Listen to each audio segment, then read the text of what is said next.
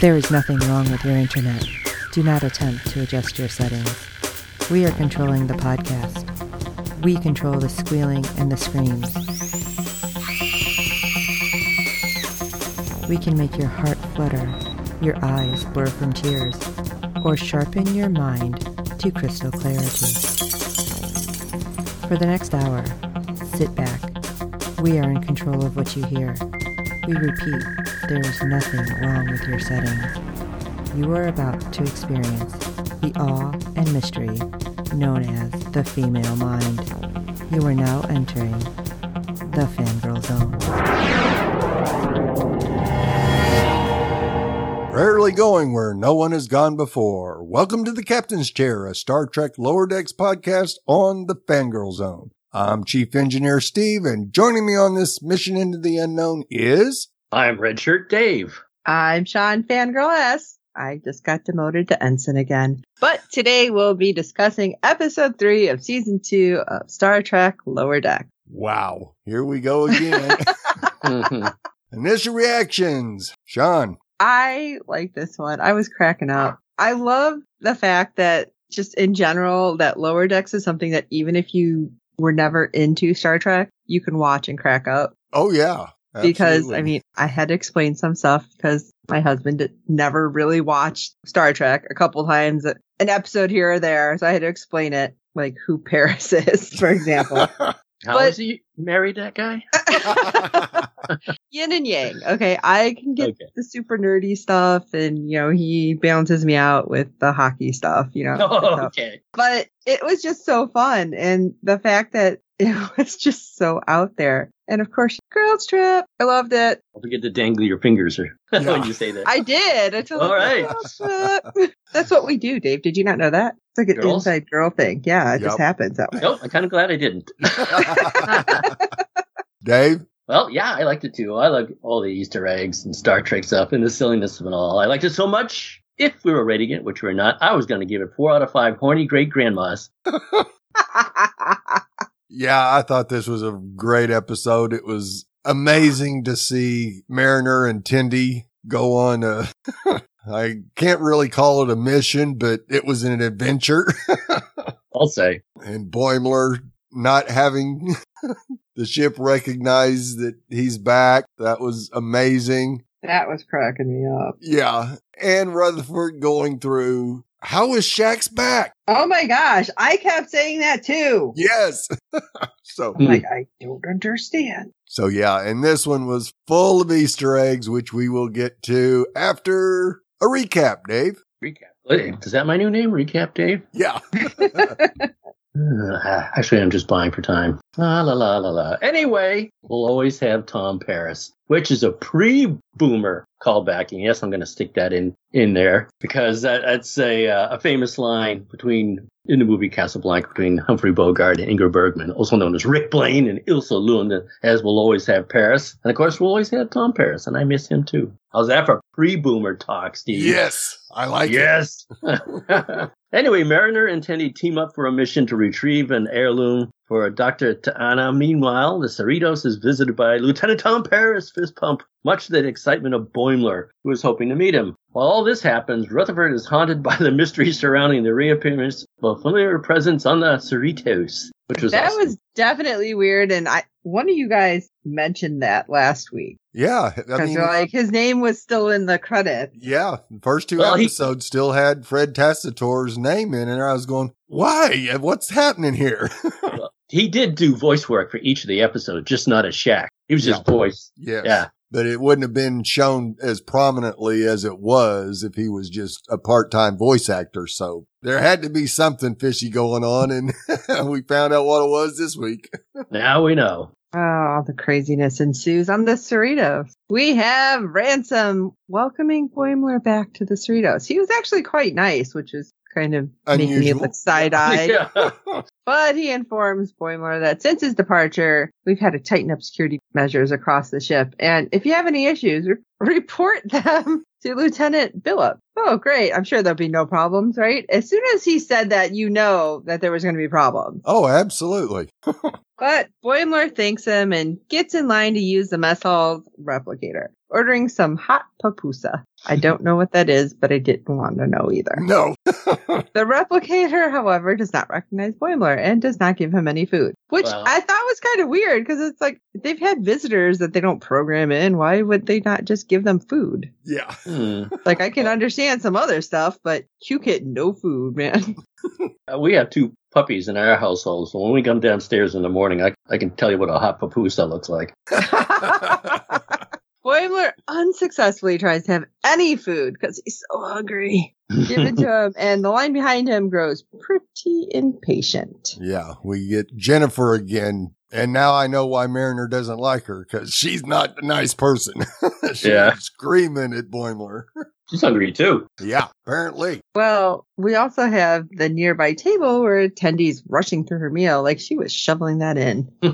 When Rutherford asks her why, Tendy replies that she wants to get a head start on her shift, and Rutherford realizes that the recent promotion of Ensign Escher is bugging the crap out of Tendy. Oh, yeah. Tendy complains that she does more work than Escher, and I should have been promoted. Rutherford's like, Escher just got lucky after curing Captain Freeman's Torellian death syndrome. Yeah, I mean, no big deal. Right place, right time. Yep. Just like, wait, did we see that? Because I want to know what the hell that is. Yeah.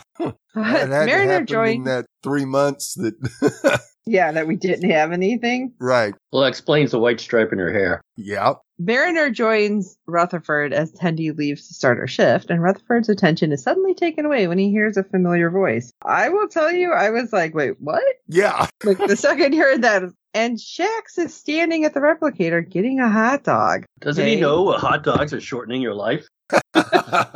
Rutherford is shocked that Shax is alive. And what the heck? I don't understand. Because he saved me from the Packlids. And Mariner's like, just like basically blowing him off. Like, yeah, whatever. And Rutherford knows his memory isn't fully restored, but he explicitly remembers Shax saving his life and asks, are we going to find out how he survived? I love that Mariner's like, it's best not to think about it. The bridge crew always survives. They don't tell us everything.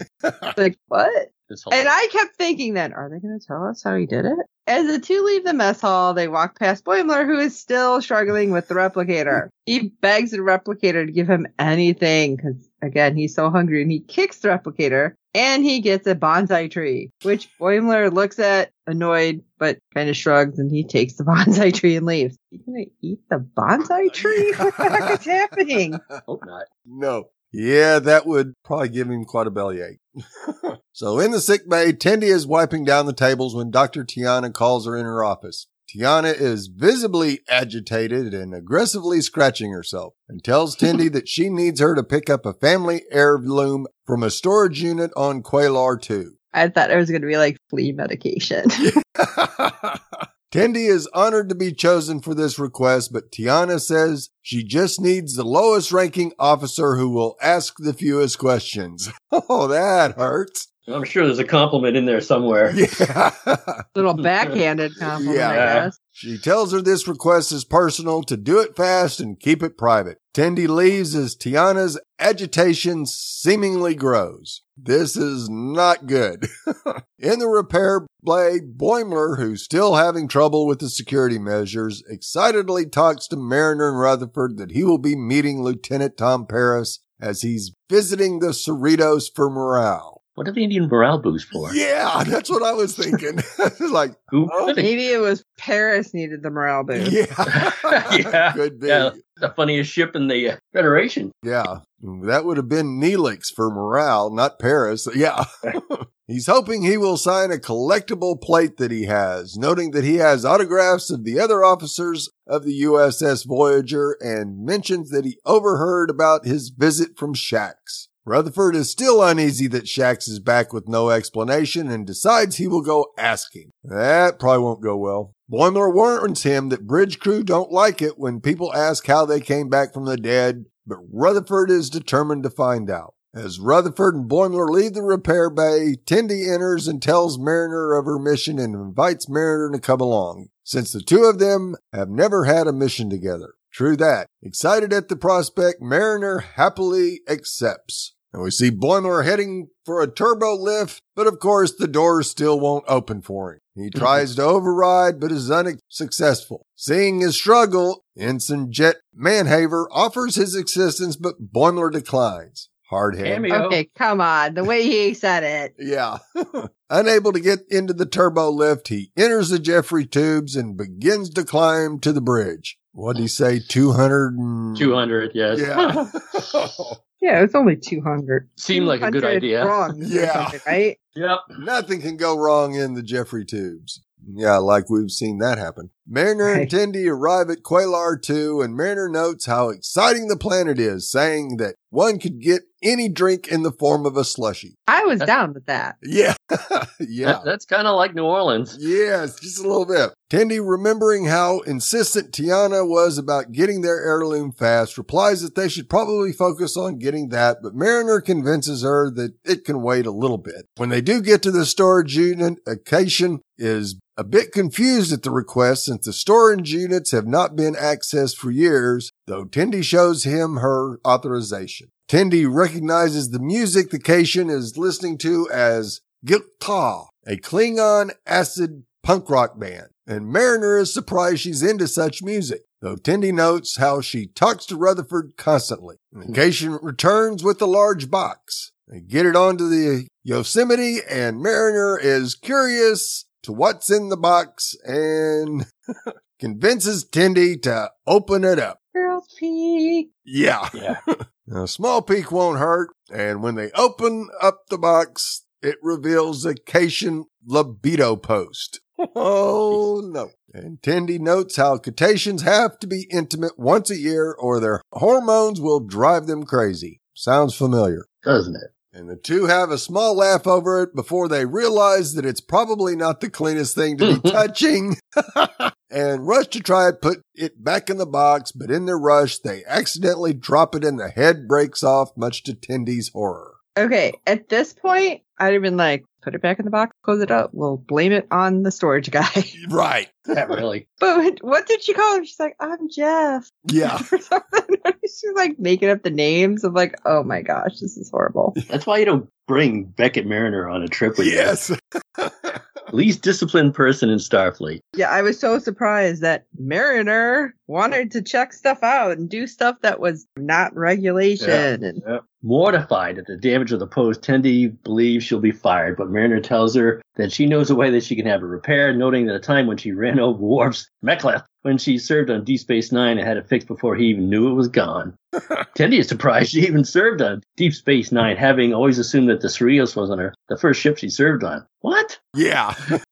Mariner says she knows someone on Bonestel who can fix anything, and then there'll be a little more than a quick diversion before they head back to the Cerrito. Back on the Cerrito, Shax enters engineering and approaches Billups to invite him to a match of racquetball after the Tom Paris event. Billups asks him if he's up for that. Aw, and Shax is enthusiastic about it. Rutherford approaches them, readying himself to ask how Shax survived, when a junior grade lieutenant named Cody beats Rutherford to the question, asking how Shax came back to life after his death. The question shocks all of engineering, visibly disturbs Shax. Billups scolds Cody for the question, ordering him to his supervisor for reassignment. Dang. Yeah. That's a little harsh. Wow. Yeah. Cody tries to apologize, but a crying Shax tells him to go. Just go. Seeing his reaction, Rutherford decides to drop the subject. Way to go, buddy. Yes. Mariner and Tendi go to Starbase Earhart, really Earhart, and get in touch with Mariner's contact, who says he can repair the damage to the post, but it'll cost them 50 strips of latinum. Mariner agrees, but Tendi notes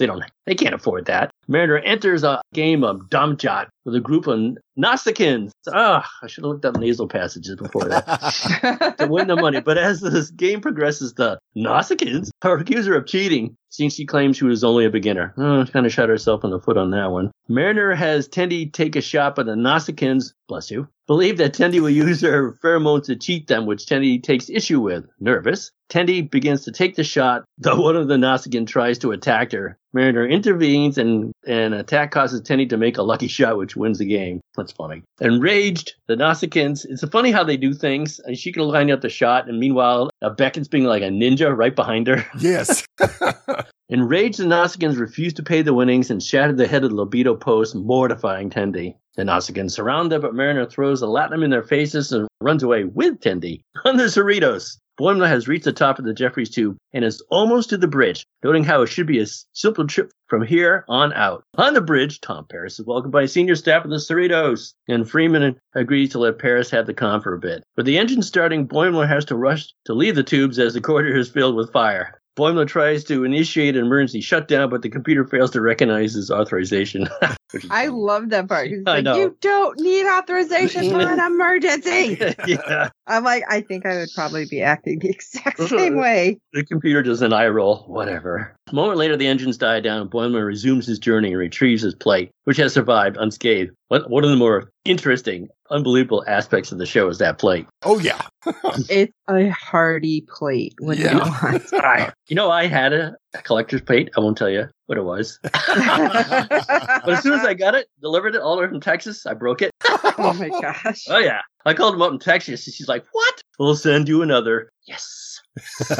Dr. Ta'ana contacts Tendi, demanding to know where she is, and Tendi tells her that they're on their way back. Ta'ana yells at them to hurry. Tendi is frustrated at their current situation, angry that she failed Ta'ana, and Mariner tries to reassure her that mistakes happen all the time and she'll be right. Tendi, however, notes that as an Orion, it's harder for her to join the Academy. There's still a lot of stigma around Orions, noting that most humans will still see them as nothing more than thieves and pirates. Or sexy. Yeah. This gives her an idea, however, as her cousin, Da'ani, appears to work in a thieves' den in a pirate... I wish they had that music for that. Yeah. In a pirate outpost in the nearby sector and might be able to help them out. Tendi notes, however, that these are the bad Orions and they would kill Mariner on sight, and begins to temporarily transform Mariner's skin to resemble that of an Orion. Back on the Cerritos, Rutherford is trying to focus on his work, but the situation with Shax's return is actively on his mind. Numerous possibilities perplex him, from Shax possibly having returned through the mirror universe, or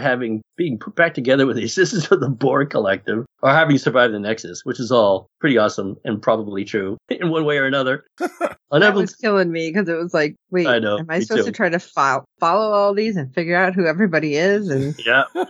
Unable to take the mystery anymore, he rushes to find Shax. At the Orion pirate outpost, Tendi and Mariner, now in full Orion attire, complete with a belly button, gotta have that exposed midriff, leave the shuttlecraft with the pose. Tendi says that Mariner's fake green disguise won't last very long, and they need to find Da'ani quickly. Locating him, Mariner is a bit surprised that Da'ani, Osman, is rather good looking. See?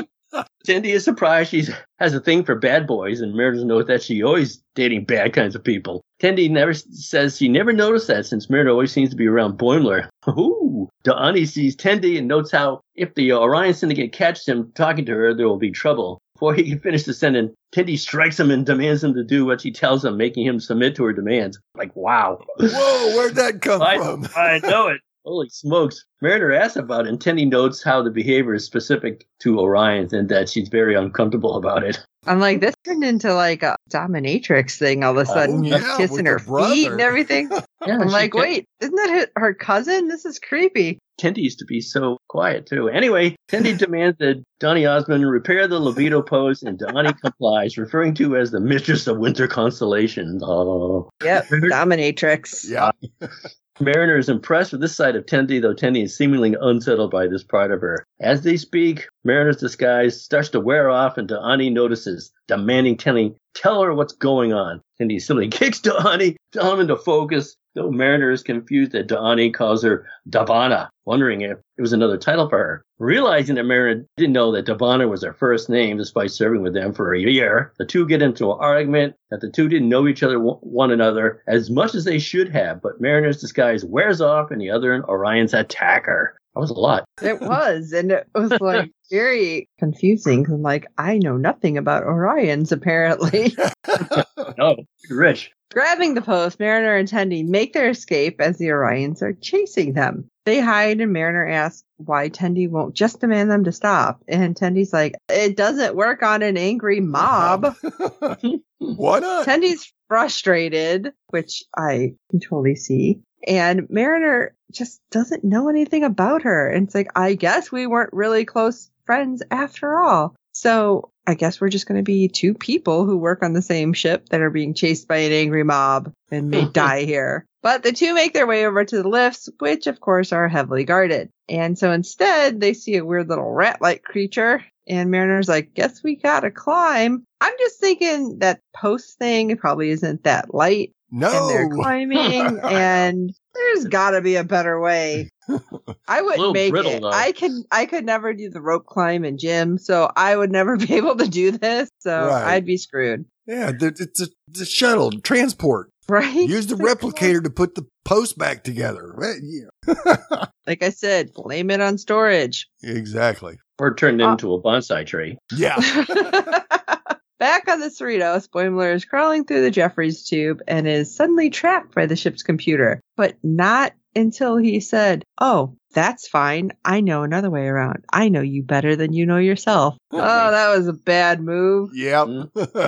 Lamenting his recent loss of position aboard the Titan and realizing the ship no longer knows who he is, he feels completely out of place. At that point, the Tom Paris on the plate comes to life and encourages him not to give up. You've been in tougher situations than this before. Yeah, And just last week. Boimler, right? Boimler thanks the plate and opens up a panel to make his escape. And the Tom Paris plate notes that the fumes are likely affecting your head. I'm a little worried about you since, you're talking to a plate. Yeah. That I thought was just getting funnier and funnier as we're watching this happen. Back at the outpost, Mariner and Tendi are climbing the lifts with the bag that apparently is big enough for them to both carry at the same time between the lift. And what happens? It, of course, rips in half and pieces start to fall out. And then the Orion guards spot them. And the attack is back on, people. Tendi reaches a door and opening it, gets through it, and reaches down to help Mariner up. But as she grabs her hand, she's like, I can't pick you both up. I don't know what to do. And the Orions, which I don't understand this, are severing the rope that the girls are climbing. But From the bottom, yeah. Yeah. What good is that but going to that's do? also your lift. So what? So since Tendi is not able to pick both Mariner and the bag at the same time, which I was just thinking, put down your bag because you're already in an area where you can leave it for a sec and use both hands, but whatever. Mariner's like, take the bag, and Tendi instead grabs the post and drops it to save Mariner. I'm like, oh, bonding. Girls trip. They reach the shuttlecraft in time and fly off before the Orion guards catch them. And what was it? The one that, was it through an axe? Yeah. Really? Yes. Is that like shooting at the airplane as it flies away? Yeah. Back on the Cerritos, Shax enters a turbo lift, and Rutherford not only rushes to catch up with him, but kind of like dives into the turbo lift. Yeah. Like, okay, he can't handle it anymore. Finally alone with Rutherford, he says, I know I shouldn't ask, but I feel guilty. And if you just tell me how you came back, because I swear you gave your life to save me, maybe I won't feel guilty anymore. And you just see this like anxiety coming across Rutherford's face, which is really impressive for this animated face. Right. Yeah. Shax halts the turbo lift and says, it wasn't your fault for my death. It was my duty to save you, baby bear. I'm like, he threw in baby bear. Yep. Rutherford realizes that Shax can't tell him how he came back since he's likely just an ensign. And Shax is like, nope, that's not the reason. We don't tell you because we'd rather spare everyone the dark truths about scientific depravity that would haunt you for the rest of your days. And I don't know about you guys, but I'm like, tell me more. Yeah. Of course. Like, really?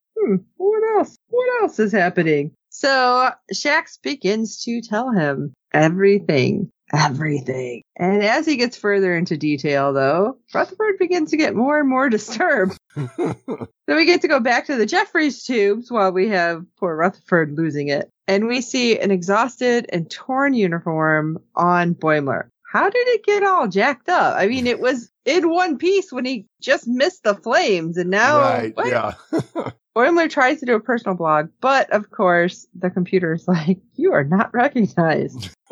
Frustrated that he's going to die alone in a Jeffries tube, he smashes the plate against the panel, which causes the panel beneath him to open. He falls onto the bridge with his plate that, as Dave said, is really hardy because it survived again. Yeah. much to his surprise of the bridge crew. Boimler sees Paris and excitedly tells him how much he adores him, and Paris mistakes him as a Kazon and attacks him on the spot. Why do you think a Kazon was in the Jeffries tubes? Right, not in the Delta Quadrant. Yeah, so I don't know, this is weird. But we go back for a minute, and we have Mariner and Tendi making their way back to the Cerritos, and Mariner has to thank Tendi for saving her life. And she also tells her, don't feel too bad about not knowing much about me, because I tend to keep my personal life vague on purpose. You know, whenever I open up about my life, people tend to get promoted and leave. I'm like, oh, that's all sorts about Boiler, huh? Yep. All sorts. That's kind of rough. But I prefer to keep things vague rather than opening up, because I don't want to constantly lose friends. And Tendi was really... I thought that was because she disobeyed orders no matter where she went. Yeah. that too. I really feel like that was a problem, but what do you want? But Tendi was hoping that they would make a way between them so they can bond. But Mariner, you don't really know much about me either. So this trip was fun, kinda, sorta, but I don't know. We didn't open up like we wanted. And by we, I mean Tendi. But Mariner knows about Boiler, and Tendi knows about Rutherford, so maybe at some point they can start working together. We can hope. Oh, yeah. Well, hopefully. Careful what you wish for. Yeah. I want to see more badass Tendi. Yeah. Yeah, that was impressive. I want that. I do want that. But Mariner asks, what do you intend to tell Tana about the post? And Tendi's like, I'll be truthful, because that always works. That'll be interesting to get in trouble for once, she says, which I thought was funny because, yeah, we don't see her in trouble. It's always Mariner. Yeah. Yeah. Mariner and Boimler get in trouble. Rutherford and Tendi don't. Yeah. But Mariner's like, you're a great person, but that plan sucks. And instead, she sets the shuttlecraft to ramming speed. What are you doing? Yeah. I'm thinking a shuttlecraft against the Cerritos. Not the best of ideas. And as we go back, we see Paris still beating the snot out of Boimler on the bridge when the con officer alerts Freeman of an imminent shuttlecraft collision. However, when it collides, it just kind of bounces off. It's like a fly hitting a window. It's like, what's that all about? Damage report. None. Yeah. In the hangar, though, we see that the front of the shuttlecraft was a little messed up. And, of course, Ransom scolding Mariner about the collision. And Mariner decides to blame a bee. Really? A bee? Yeah. In space. Big bee. It was a big bee. Yeah. While the two go back and forth, Tendi apologizes to Tiana for the destroyed libido post and tries to take responsibility, but Tiana simply grabs a box, empties the shattered remains, saying, I never cared about that post anyway. I just needed the box. Really? There was no other box on the whole ship. Anywhere. The family box. Yeah. I guess. She takes the box into sick bay and crawls into it and experiences instant relief. Where you see the meow, meow, and the eyes get big, we were dying. The tail wiggle. Yeah, because then you see the two officers in there and the one kind of like looking to the side. What the hell? I love that. That was just hilarious. Yeah. Mariner is sent to the brig, of course, for the collision, and Tendi is playing her and Rutherford some of the more Klingon acid punk favorites that she has, and Boimler enters, revealing the ship finally recognizes me. He has a big old black eye from the beating he got from Paris. But as an apology, which again, I find this amusing, as an apology, he decides he's going to take him for a drink and finally sign the plate. Okay, I just feel like there should have been more at that point, right. But Boimler's excited, so that's the little things for him. He starts heading out the door, hits the wall because it didn't open, and like, no, it's happening again. And they have to say, no, that's just a seam in a wall. That's not the door. And as he goes, oh, okay. And he moves over, walks up the door. He's like, I might have a concussion too. Yeah. I feel like Tendi should have been like, hang on a second, let me fix that. Yeah. Tendi asked Rutherford if he ever found out how Shax came back, and Rutherford denies everything as he is sweating profusely, saying that he's likely just sparing us from horrible details. Mariner denies this, saying the bridge crew are just a bunch of jerks, before Tendi puts on a song about a Klingon who eats his own hand. Awesome. Speaking of hand eating, and I think I'll engage in some of that now. Easter egg, boomer talk. Oh my goodness. Mariner mentions that the upgraded security on the Cerritos are responsible for Boimler being locked out of Replicator. This vaguely references the DS9 episode Inquisition and the Voyager episode Counterpoint, when it's made clear that people who are confined to quarters, i.e. security risks, can't use the Replicator. That kind of answers your question, John. Yep. The biggest running joke on say okay, Sean. Don't say okay, Sean. Yeah, I knew it.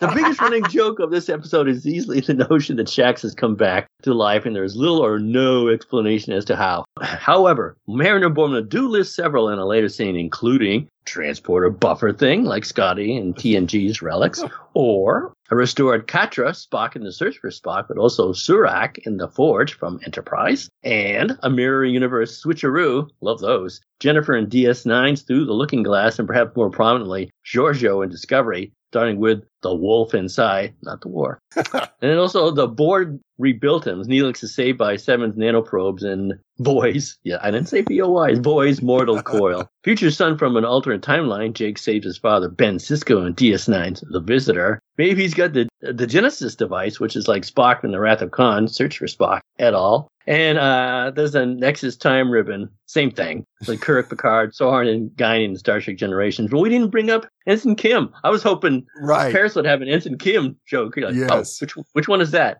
Boimler mentions 2 holodeck programs written by Tom Paris, which were huge during the run of Voyager. Fairhaven was designated hologram Paris 042 and appeared in the episodes Fairhaven and Spearfolk. The pulpy black and white holo program appears in 10 episodes of Voy and is essentially a blend of Flash Gordon and Buck Rogers. Itty bitty bitty. Oh, that does save a lot of time. Yeah.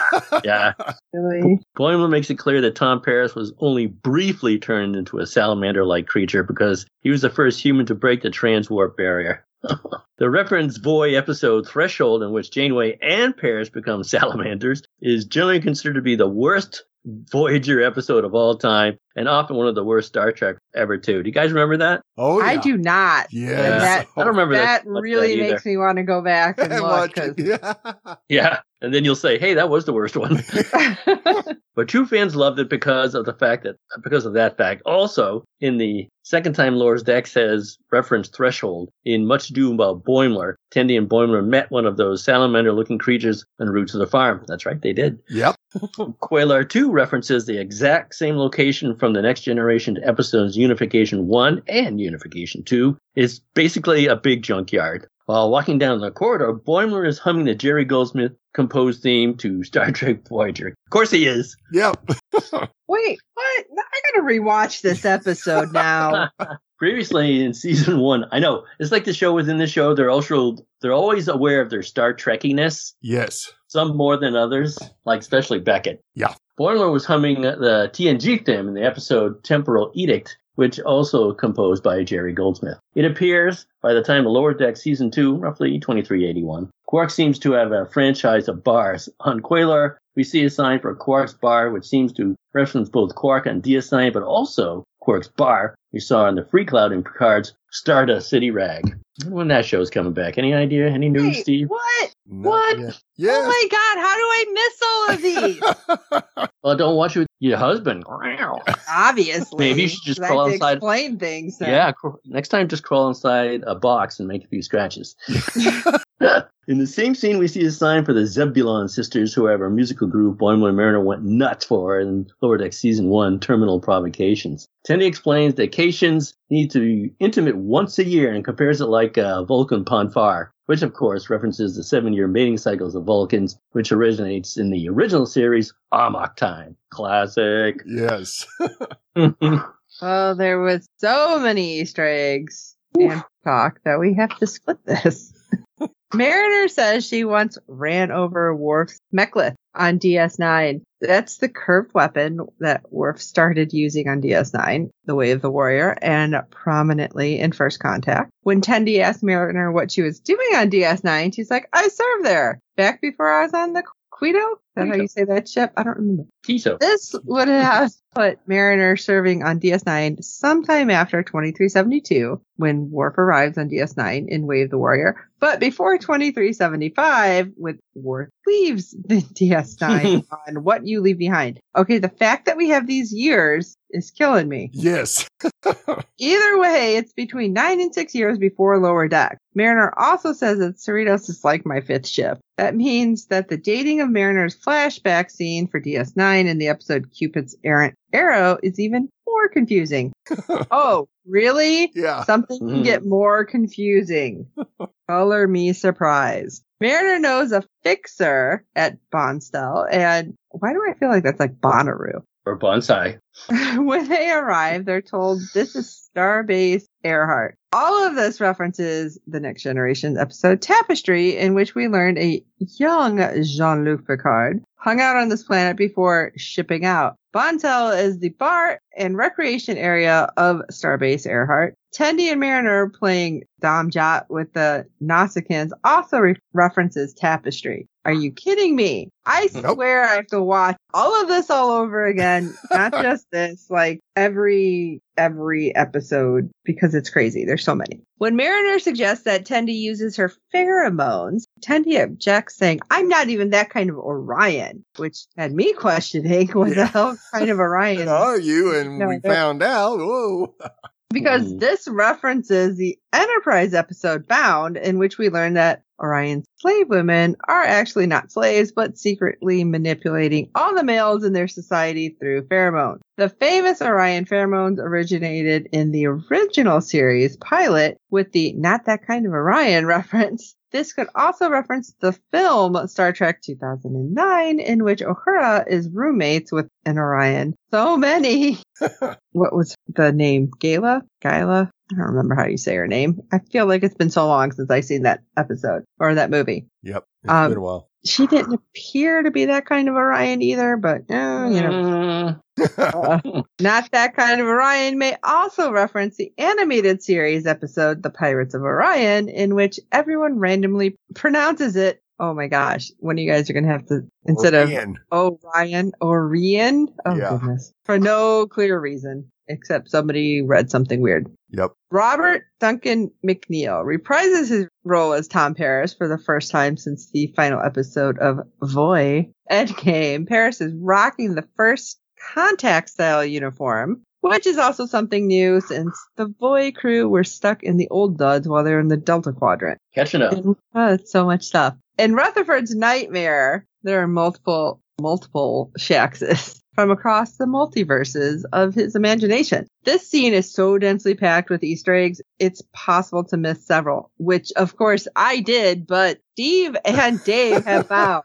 So thanks to them, I will tell you what they found. Mirror Universe Shax saying, I fought my way out of the multiverse. He's wearing the gold Terran Empire vest Kirk wore in the original series, Mirror Mirror. Borg Shax, which I of course caught that one. Tiny Dyson Sphere Shax, another reference to Next Generation's relics. Shax is Lincoln, which that kind of had me questioning. But it's a reference to original series' Savage Curtain, which was also referenced last week, if you remember. They're never going to let the Lincoln thing go. That's that's there all the time. Shax in the original series red uniform, Shax in an Enterprise era engineering uniform, possibly a reference to Trip's death in Enterprise finale. Those are the voyages. Shax is Neelix. Wait, what? Yeah. Is that the spotted suit? What was the deal with T'Pol's hair? A half-heard line from Shax, clearly a reference to T'Pol shifting Vulcan haircut in Enterprise. Hey, just keeping up with the times. In the Nexus, it's always Christmas. Another reference. I heard that and I'm like, wait, what? Yeah.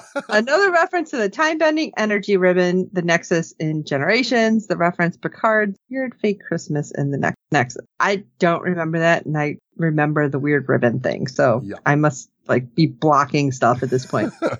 Mariner has no idea Tendi's first name is Devana, which I don't know. Do we know that? Yeah. We did? Oh. We've known that since the beginning. Okay, well, I'm horrible because I guess I'm just like Mariner because I did not know. But she just assumed it was like a one name thing, like Odo. I really wish you would have went like Ancient Earth Madonna or something like that.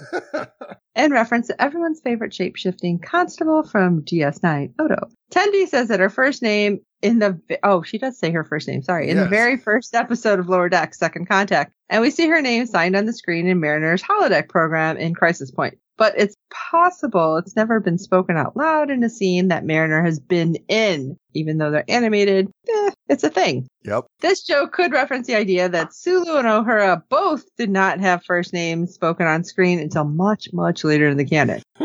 In fact, in Star Trek 2009, it's a running joke that Kirk does not know Uhura's first name until Spock calls her Yoda, which I don't remember that name. No. I mean, I remember it from the movie. Right. But like from the series, I do not for the life of me remember them ever saying her first name. Yep. Probably didn't. No, I think it did, but it was so deep into the series, it was easily forgotten. And then I swear in the movie, they kind of like almost whisper it so you can't really hear it. Right, yeah. Yeah. Well, maybe I'm it's like, like wait. Skipper's name on Gilligan's Island. Yeah.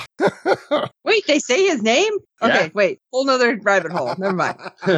While crawling through the Jeffrey tubes, Boimler says, nobody knows the Cerritos like Bradward Boimler. And he gets smacked in the head by a closing hat. Probably referencing Scotty in Final Frontier when he says, I know this ship like the back of my head. Then runs into a bulkhead and passes out. I can totally see Boimler doing that. I'm sorry. Oh, yeah. Oh, I love Boimler, though. He's funny. Shax refers to Rutherford as Baby Bear, which I did say earlier, but this references the first season Envoys, which Rutherford had briefly considered a job in security. At that point, all the security officers called themselves Bears, and Rutherford Baby Bear. When Shax saved Rutherford in no small parts, he bellowed, I've got you, Baby Bear! I still think that's so funny. The Kazon, which this, again, another thing which I was like, what the hell? The Kazon were the primary villain. I shouldn't do this. In Voy's first few seasons. And yes, Boimler did kind of look like that. Nobody misses them.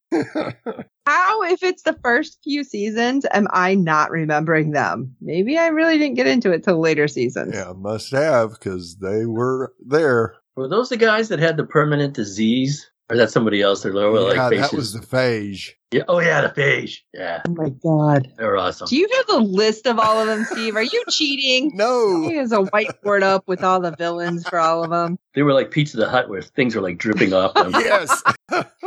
Oh my gosh. Okay, so I'm putting this out before I finish this. If anybody wants to stump Steve and Dave on like old villains and stuff, send something in because I don't know any of them, obviously. But last Easter egg. When Mariner puts the shuttle on a collision course to the Cerritos, she says, ramming speed!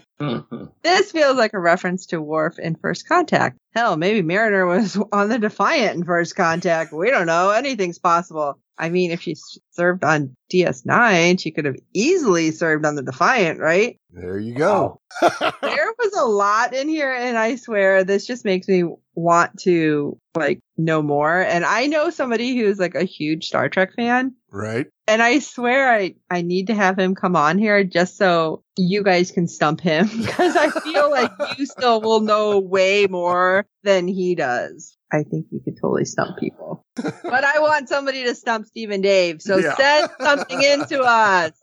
Well, any more thoughts on this episode, or are we tuckered out? I think we're tuckered out. Yeah. I'm tongue-tied at this point. All right. Well, we'd love to hear your thoughts on each and every episode this season. Our deadline for feedback is 6 p.m. Eastern every Friday during the season. You can send your feedback, be it email or audio, to contact us at fangirlzone.com. Please review and rate us on iTunes. Good ratings and reviews help other fans of the show find us, as there are a lot of Star Trek Lower Decks podcasts out there. Tell your friends, and I hope you like our podcast. And don't forget to check out the other great Fangirl Zone podcasts. And there are so many of the podcasts. And Dave, Steve, and I are on several, and then we mix it up. But it's so much fun, and I basically want you to listen to the things that you like so you can stump these guys with trivia.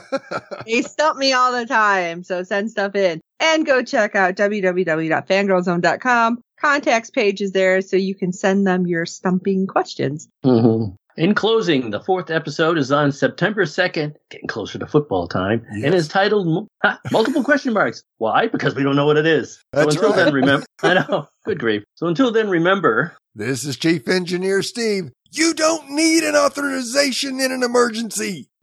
This is Sean Fangirl asks. Yes, I've been promoted. And this is Red Shirt Dave, and there's something you don't know about me. I have a false green libido spear.